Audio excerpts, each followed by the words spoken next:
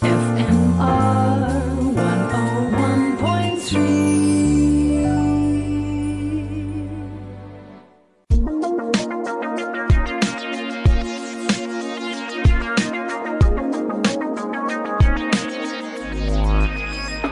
Welcome to Tech Talk with me, David Dondi. If you have questions or want to find out more about something, drop me a line, david@fmr.co.za, and you can find me, of course, on @DavidDondi on most social media channels. That's DavidDonde, and the podcast at fmr.co.za. We've been talking about solar over the last few months, and today I have someone very special in studio with us, Frank Spencer, who's the spokesperson for the SA Photovoltaic Association. Frank, welcome. Thank you, David. It's a pleasure to be here. I came across something that you said the other day, which was the sheer amount of solar panels private people have bought so far this year.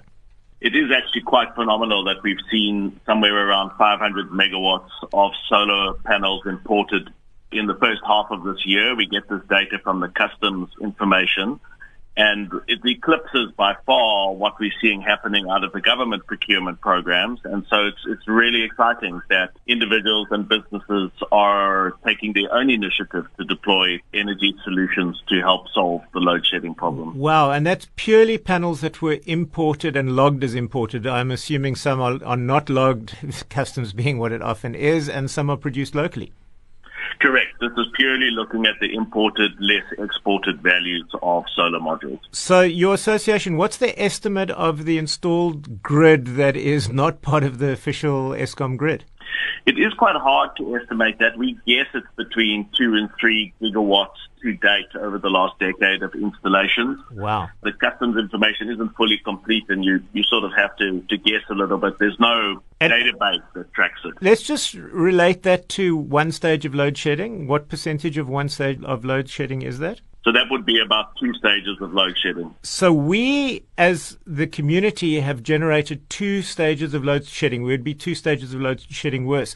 But there's a problem inherent in that. And I know I've installed solar, and I'm waiting to install a feedback meter, a meter that allows me to sell back into the grid. When I produce, like yesterday, I produced 3,500 watts at a particular moment. I was only using 900 watts. My extra 1,500 watts is just evaporating.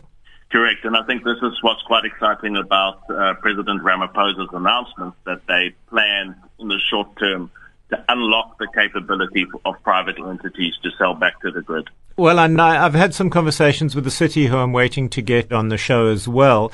At the moment, the big blocking factor is that they've got a very complicated meter that has to be installed, regardless of whether you're a factory producing tons of power or my little home that just has a small surplus.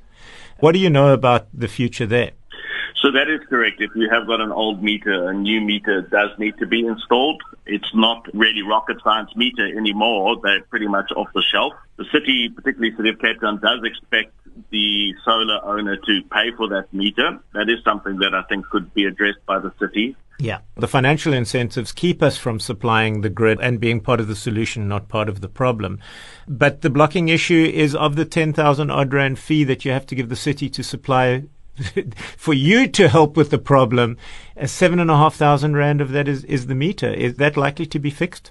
I don't know. I mean, but you're exactly right. If you're installing a 10 or 20,000 rand solar PV system, to pay that much for a meter just doesn't make sense. Yeah, and I'd dearly love to use the city as my second battery because it's a more efficient solution for me. I am in the process of doing it because 10,000 rand is still cheaper than another big battery. But I think we can bring you back on the show to talk batteries one of these days, because I think that is your personal area of expertise, isn't it? Historically solar, but more recently storage and batteries indeed. Well, we look forward to future conversations. And Frank, anything you would like to add to the story at the moment? No, I think we live in an exciting time where the energy landscape is changing dramatically and empowering right down to the individual to be able to provide and support the electricity challenges. And I think that's very exciting. And the bottom line, if we've installed what's a 2.5 gigawatt, as you say, and we're likely to do as much as is possible to buy, the landscape is changing faster than the legislation is changing landscape. And that has always been the case. Yeah. Well, that's it for us this week. Thank you so much, Frank. And if you've got questions, you want to find out more about something, david@fmr.co.za, and you can find me on @DavidDonde on most social media channels. That's DavidDonde, and the podcast on fmr.co.za.